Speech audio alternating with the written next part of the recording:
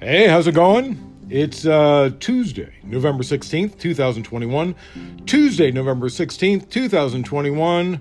Gotta tell you, man, I got up at like 3 a.m. and I started looking through the news.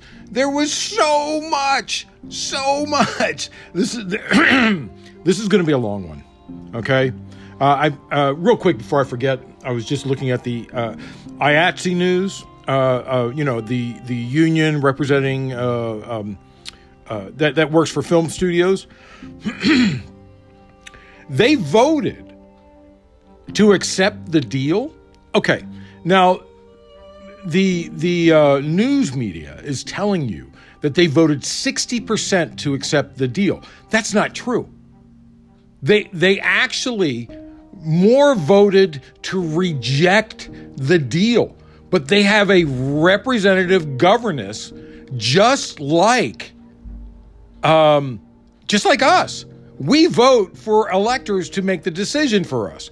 This is why Donald Trump won when Hillary Clinton had more votes back in 2016. This is why the last 3 times a Republican was elected as president, he lost the popular vote. The same thing happened with this IATSE vote. It was like 49.2 to 50.8. 50.8 voted to reject it. But since they have a representative governance, that meant that they accepted the deal, even though more people were against the deal. Isn't that amazing? See, it even happens at that level, just like the presidential election. Wow. And by the way, one more thing before I get started. Add this to global warming perils. Unusual storms and flooding in Egypt washed scorpions into people's homes, sending hundreds of people to hospitals with stings. Probably some deaths too, I would assume. So because of global warming, there's an attack of scorpions. Anyway, PVTV, Political Views TV Podcast. That's what you Google to find me. Tell your friends to Google Political Views TV Podcast, and I'll show up right at the top of the search. Man, I appreciate you coming every day. It's exciting to have you here. It's exciting that somebody's listening to me, because otherwise I feel like I get nothing done. If you can, bring someone with you today or tomorrow. Sorry, it's going to be a long one today. Can't be helped. A lot of stuff. I'm probably going to take a coffee sip here and there. But tweet to me questions or insights, or come fight with me at Cyberclops, CYBERCLOPS. And you might want to tell me about a story or something like that. Let's begin. Yesterday, let's have some coffee.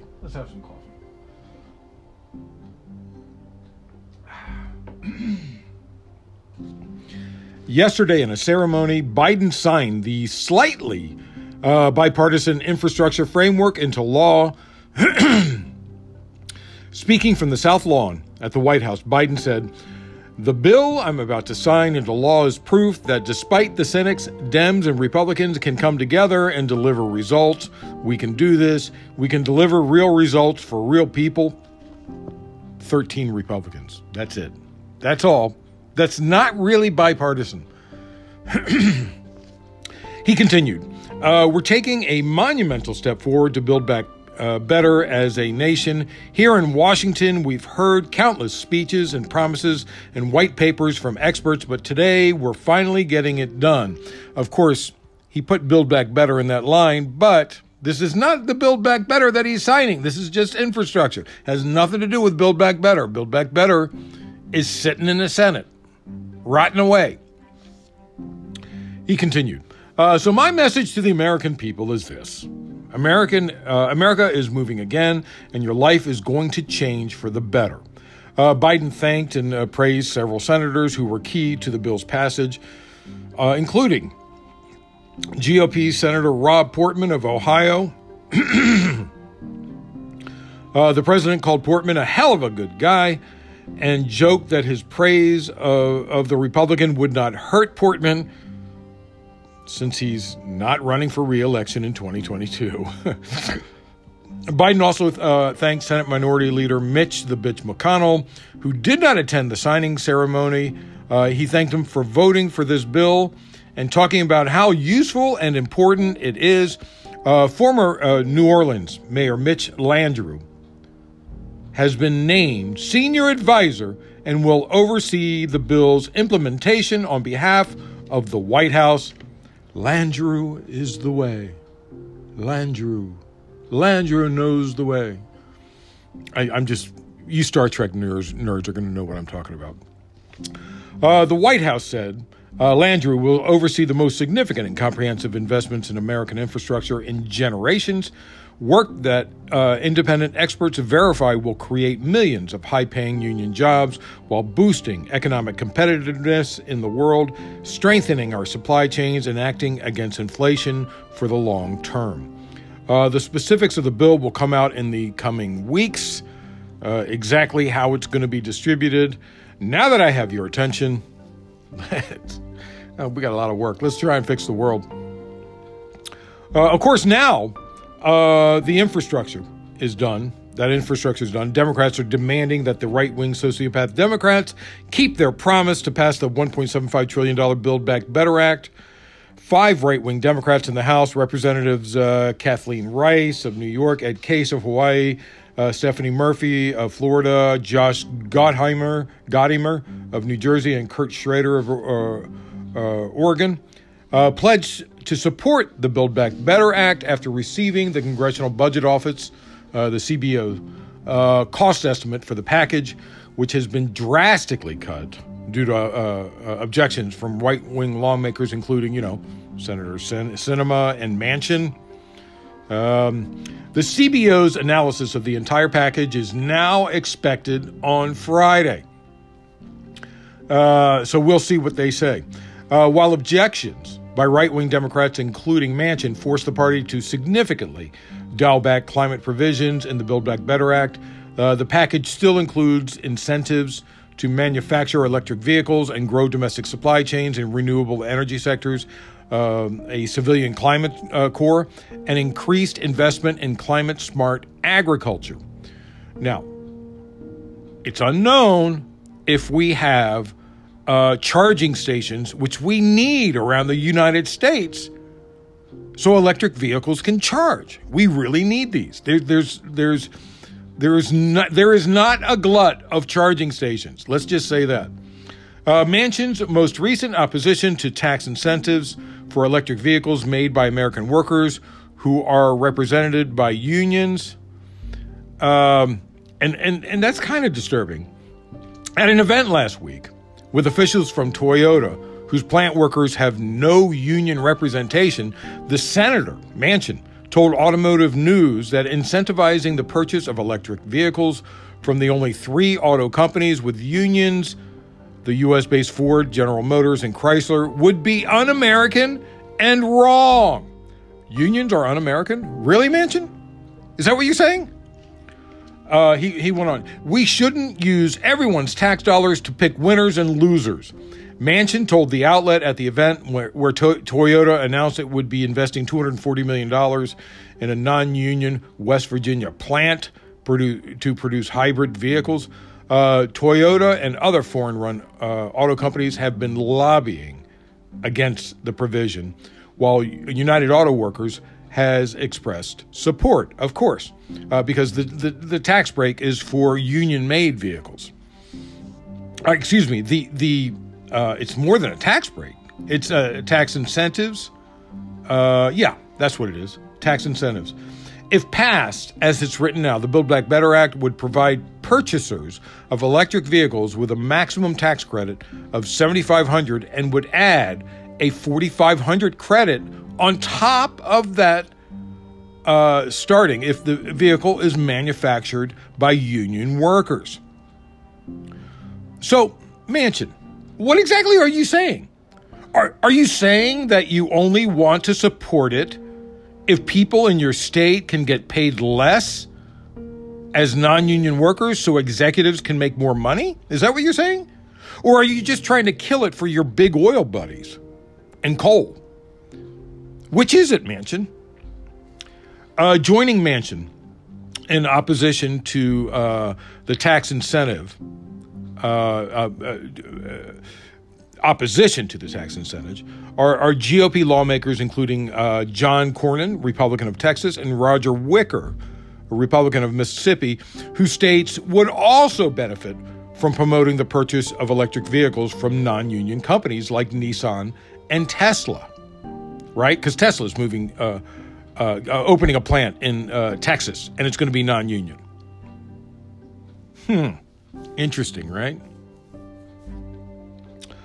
The attack on Build Back Better isn't ending there. The pharmaceutical industry and its allies in the GOP are reportedly teaming up to craft challenges to the Congressional Democrats' drug pricing reform plan. Earlier this month, Democrats struck a deal on a scaled-back plan that would allow Medicare to directly negotiate prices for a more limited subset of prescription medicines and penalize companies that raise drug prices more rapidly than inflation. The proposed fines for violating the inflation cap would apply to both Medicare and private plans, threatening the pharmaceutical industry's virtually unchecked power to set prices as they please. The way the plan would extend price controls beyond Medicare is stoking another battle over the Build Back Better package. If the inflation cap is stripped out, drug companies could hike prices for the roughly 180 million people on employer health plans or other private insurance to make up for the revenue they stand to lose from Medicare price negotiations and other provisions of the bill. At one point last month, the drug price plan was removed from the Build Back Better proposal entirely, as it faced pushback from the pharmaceutical industry and corporate-backed whore Democrats and House and Senate, such as Bob Menendez and Representative Scott Peters of California. He's down in San Diego. I think there's some a lot of health industry, a lot of pharmaceutical industry down there near San Diego. And when I say corporate whores, I don't mean to attack whores. You guys are hard workers, okay? It's just a term, okay? So don't take it personally. You guys are wonderful. Anyway, thanks to the efforts of progressive lawmakers, including, of course, Bernie Sanders and grassroots advocates, Democrats inserted a more limited but potentially impactful drug price plan that supporters hope will serve as a starting point for more ambitious actions in the future. Of course, Republicans are trying to block that little thing, but we'll see what happens. Moving on. Oh, man, a lot of stuff. Biden and Chinese President, okay, I've been saying Xi Jinping because saying Xi is confusing. So I've been saying Z because it's spelled Xi. It's actually Xi Jinping, but I'm going to stick with Z just because it's less confusing, because when you say she in English, it's confusing. So President Xi Jinping met virtually last night. Xi said, okay, we'll try it. She said during the meeting that for China, you see how it's confusing? Z and Xi. No, okay. Xi said during the meeting that for China and the U.S. to get along in a new era, 3 principles of mutual respect, peaceful coexistence, and win-win cooperation should be followed, according to China's official English language readout. We seek only peaceful coexistence. Again, Star Trek reference, Next Generation. But, mutual respect, that's another word that China likes to throw around, another phrase. A senior Biden administration official told reporters in a call, the meeting itself was really about the 2 leaders discussing ways to manage the competition between the U.S. and China responsibly. On Taiwan, there was nothing new established in the form of guardrails or other understandings. adding that the Beijing Winter Olympics and visa issues did not come up during the virtual meeting. We were not expecting a breakthrough.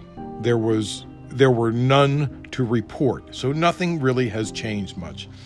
Foreign Ministry spokesperson Hu Chunying said in English on Twitter, the meeting was wide-ranging, in-depth, candid, constructive, substantive, and productive. It helps increase mutual understanding. There's that word again, mutual. It's important to point out that when China uses the word mutual, they mean that both the U.S. and China should agree to do things on China's behalf. That's what mutual understanding, mutual cooperation, that's what it means. Anyway, Biden underscored the importance of China fulfilling its Phase 1 trade deal commitments. We talked about that a few weeks ago. They've only done 1/3 of what they promised.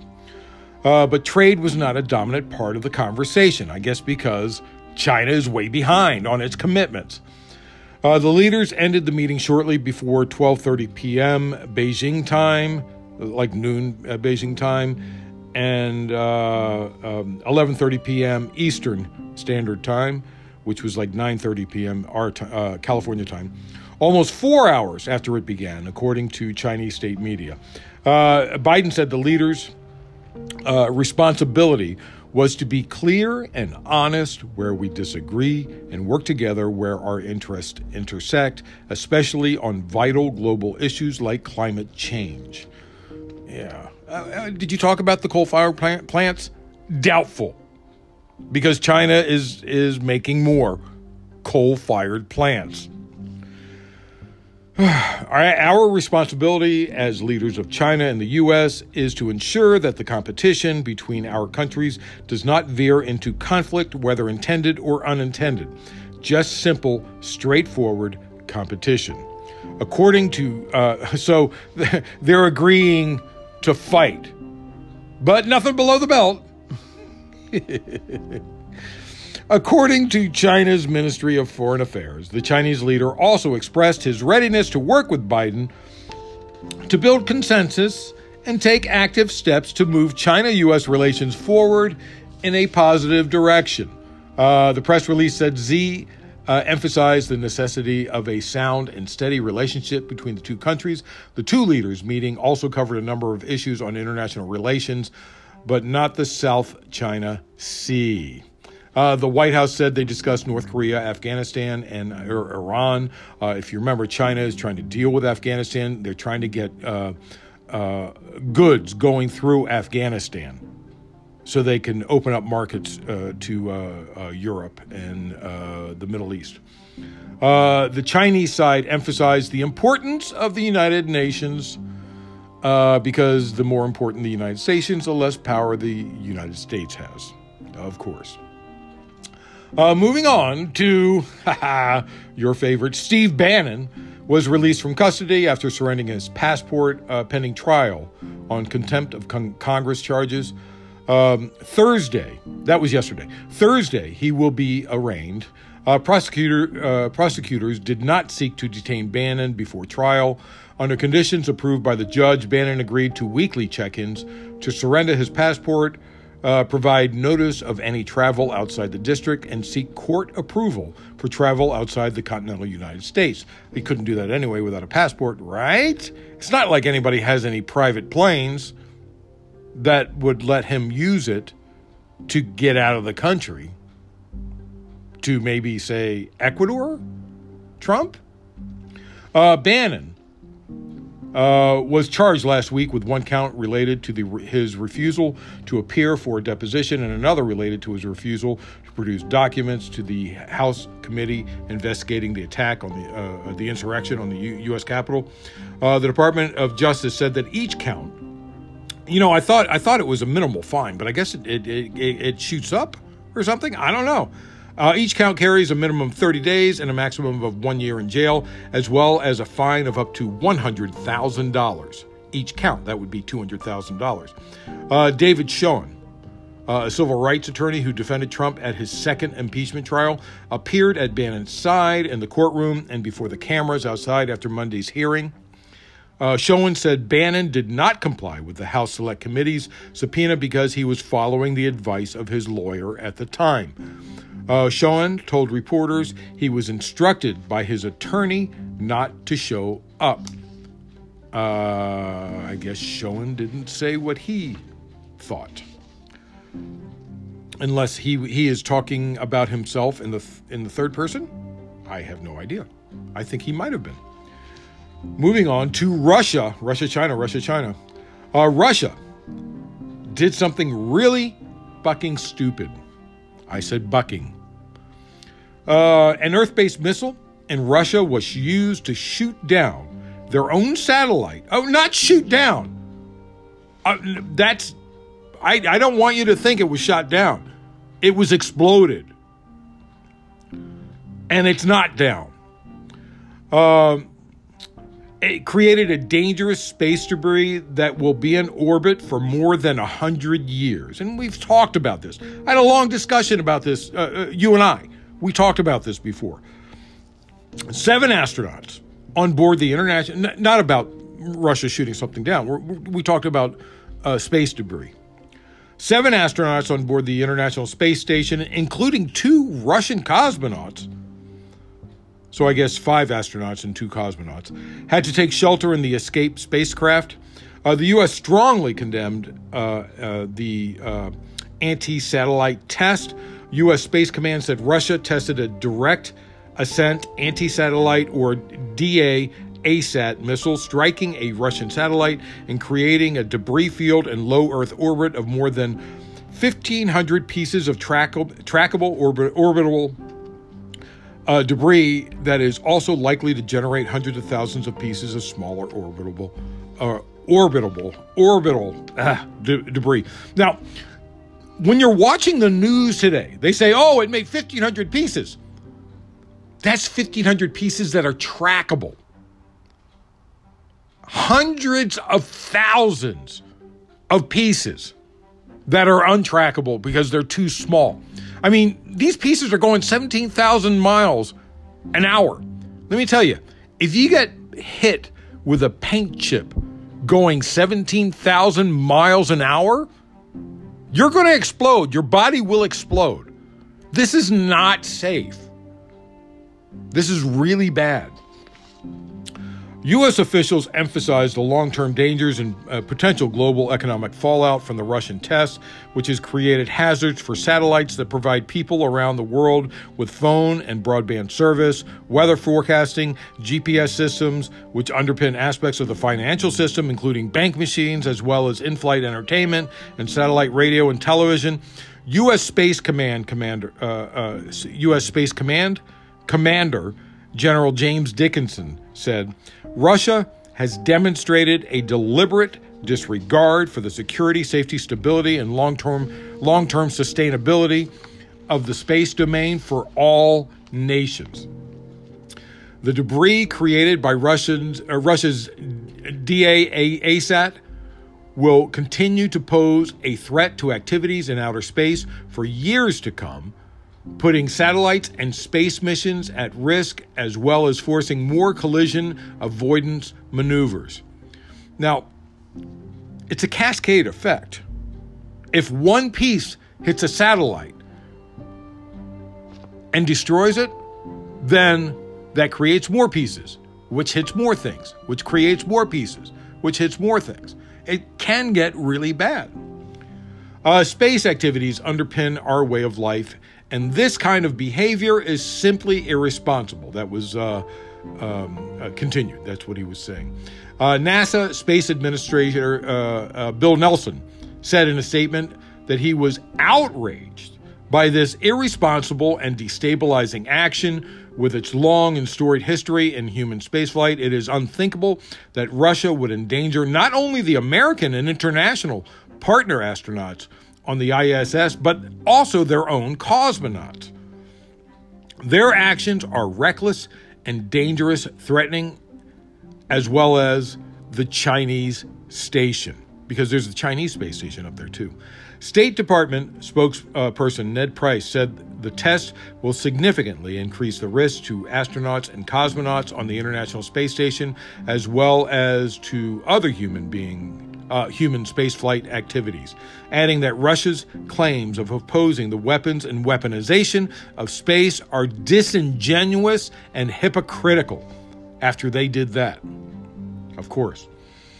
Price said at Monday's State Department briefing, "I don't want to get ahead of specific measures that we may pursue, that our partners and allies may pursue, but we are going to continue to make very clear that we won't tolerate this kind of activity," adding that the U.S. wanted to make very clear why this is so dangerous, why this is such irresponsible conduct on the part of a nation state. And I agree. I mean, this is really bad. We've talked about the Kessler syndrome. We want to be on Mars in 20 years. We want to start establishing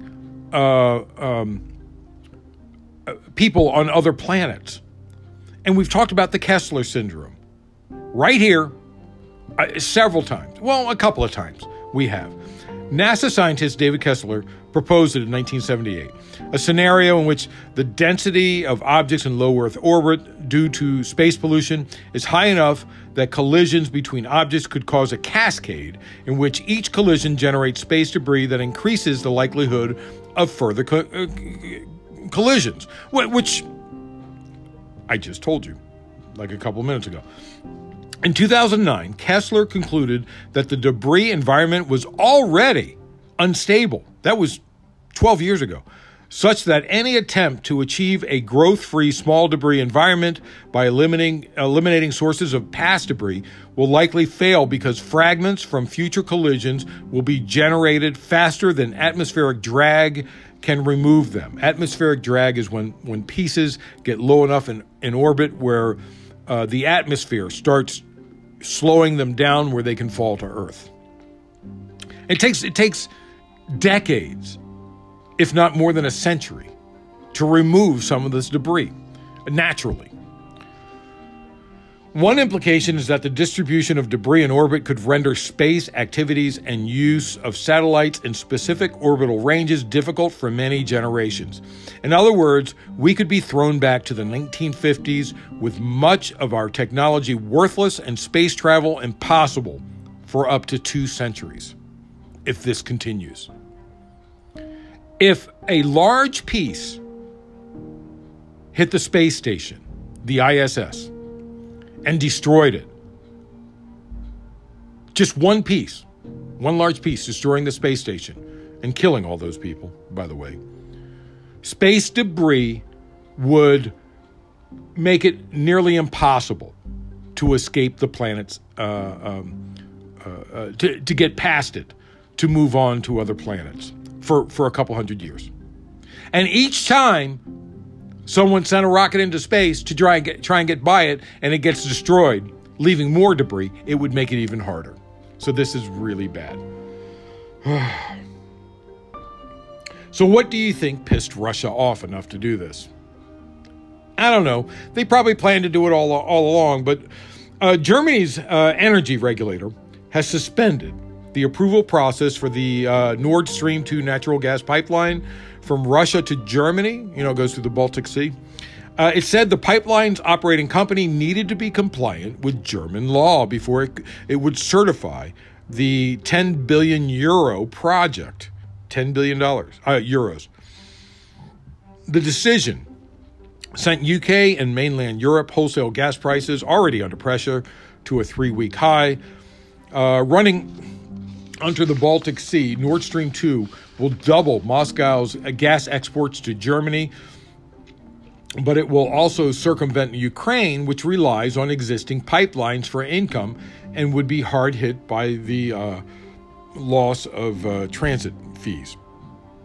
In other words, Ukraine makes money from bringing gas to Germany. And Germany knows this. The German regulator said it would only be possible to certify an operator of the Nord Stream 2 pipeline if that operator was organized in a legal form under German law. It won't stop there.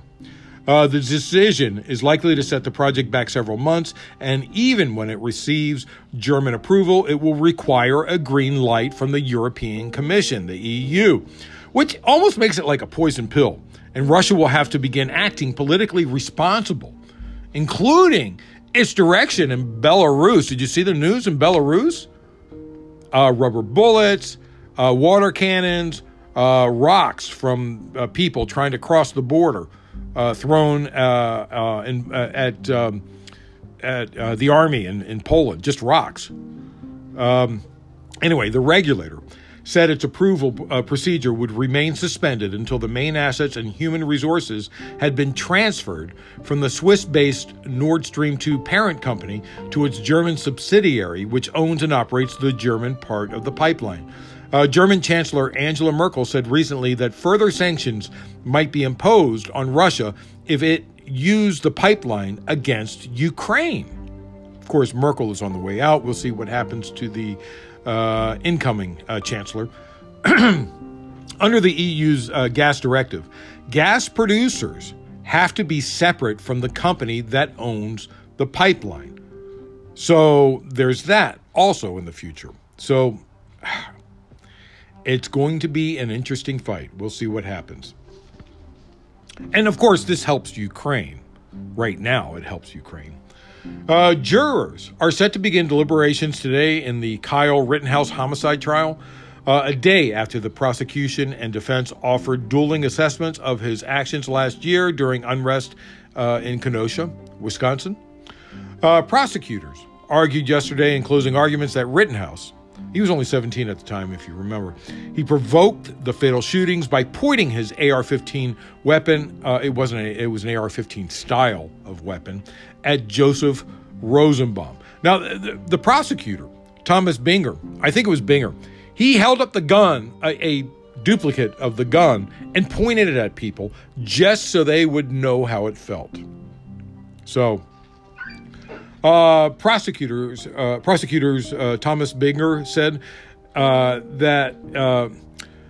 that is what provokes this entire incident.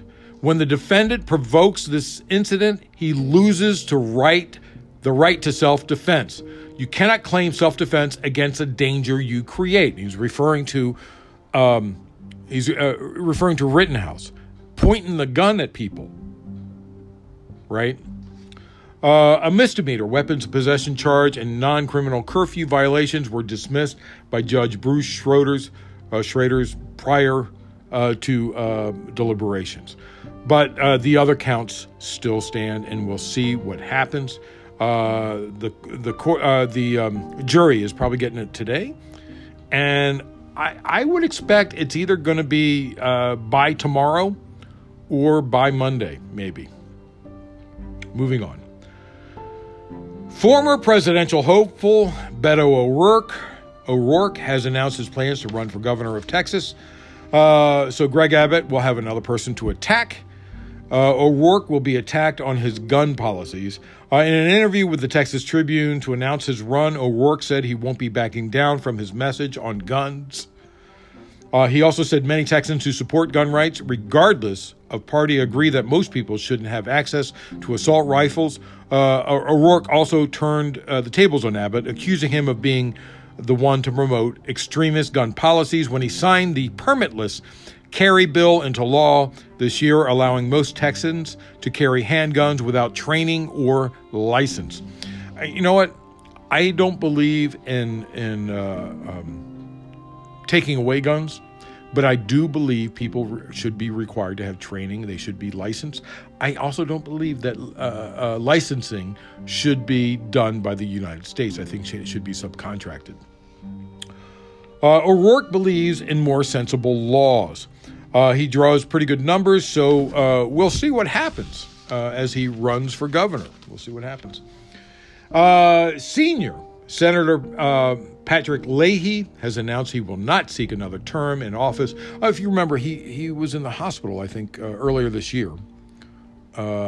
He's ailing. I mean, he's 81 years old. The President Pro Tem, that means that if he's third in line to be president. Kamala Harris is first in line, Pelosi is second in line, and he's third in line to be president. The president pro tem of the Senate and the longest serving member in the chamber won't seek re-election next year, concluding his final term in the Senate after nearly 5 decades. He was elected to the Senate in 1974. Leahy, who's 81, announced yesterday that he would not run for a 9th term at the state capitol in Montpelier. That's the same location where he announced his first Senate run at age 33. Now, Blue Dog, Dianne Feinstein, will likely not run in 2024 because she'll be 91. And she really needs to go. I hope she doesn't run at age 91. Leahy's retirement is unlikely to affect the 2022 Senate election calculus. Neither would Feinstein in 2024 because both Vermont and California are heavily Democratic, so you shouldn't have to worry about it. I don't think Feinstein's going to run in 2024. I think Democrats are telling her, you got to go, because she is way too Republican. We'll just say that. Moving on. I should save this for tomorrow because this is so long.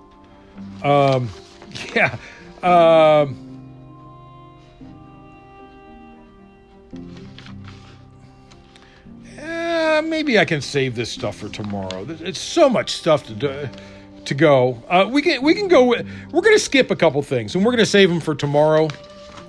And we're going to close with, I don't know. How long have I been going so far? How long have I been jabbering so far? Let's see.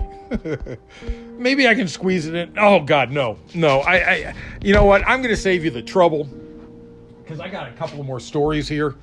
But we're just going to close with a couple of smaller stories. Alex Jones and his misinformation conglomerate has been found liable for damages in lawsuits brought by parents of Sandy Hook shooting victims. Judge Barbara Bellis found Jones liable for damages by default because Jones and his companies, like InfoWars, showed callous disregard for the rules of discovery because they were asked to prove their claims in court because they were being sued for their claims. She previously faulted the InfoWars host for failing to comply with the requests for documents and other procedures. The ruling sends the case to a jury to award the family's damages without a civil trial. They can also have a civil trial. It is a legal victory for 8 parents of Newtown victims who sued Jones for defamation after he called the elementary school shooting massacre a hoax. The plaintiffs earlier alleged a years-long campaign of abusive and outrageous false statements in which Jones and the other defendants have developed, amplified, and perpetuated claims that the Sandy Hook massacre was staged and that the 26 families who lost loved ones that day are paid actors who faked their children's deaths. Imagine that. Moving on, former Trump National Security Advisor and psycho Michael Flynn spoke to a conservative Christian audience on the Reawaken America tour in Texas this weekend. He said in his speech, "If we are going to have one nation under God, which we must, we have to have one religion, one nation under God, and one religion under God, right? All of us working together." The Jewish people knew what that sounded like, and Jewish groups have been speaking out against it. I tweeted the First Amendment yesterday as a reminder. In my tweet, I said, "Seriously, Michael Flynn, have you never read the Constitution, or are you just that bucking stupid? Congress shall make no law respecting an establishment of religion or prohibiting the free exercise thereof." This is the First Amendment. This isn't some line buried deep in the Constitution that waffles on its meaning. Congress shall make no law respecting an establishment of religion. How stupid can you be? Anyway, apparently he can be that stupid. That's it for now. Thanks for listening. Man, sorry, it could have gone another 10 minutes. I cut out a couple of big stories there. Thanks for listening so much. I truly appreciate it. Tuesday, November 16th, 2021. Tuesday, November 16th, 2021. PVTV, Political Views TV podcast. That's what you Google to find me. I'll show up right at the top of the search. Man, do I appreciate you coming every day. It's so nice of you. Bring someone with you today or tomorrow. Tweet to me questions, insights, or fights at Cyberclops, CYBERCLOPS. Or maybe you want to tell me about a story. Or maybe you want to tell me, hey, dude, shorten your newscast, will you? And remember, always remember, government profit is measured by the betterment of the people. Don't you ever forget it. I'm Peter Lawrence, reporting from Los Angeles.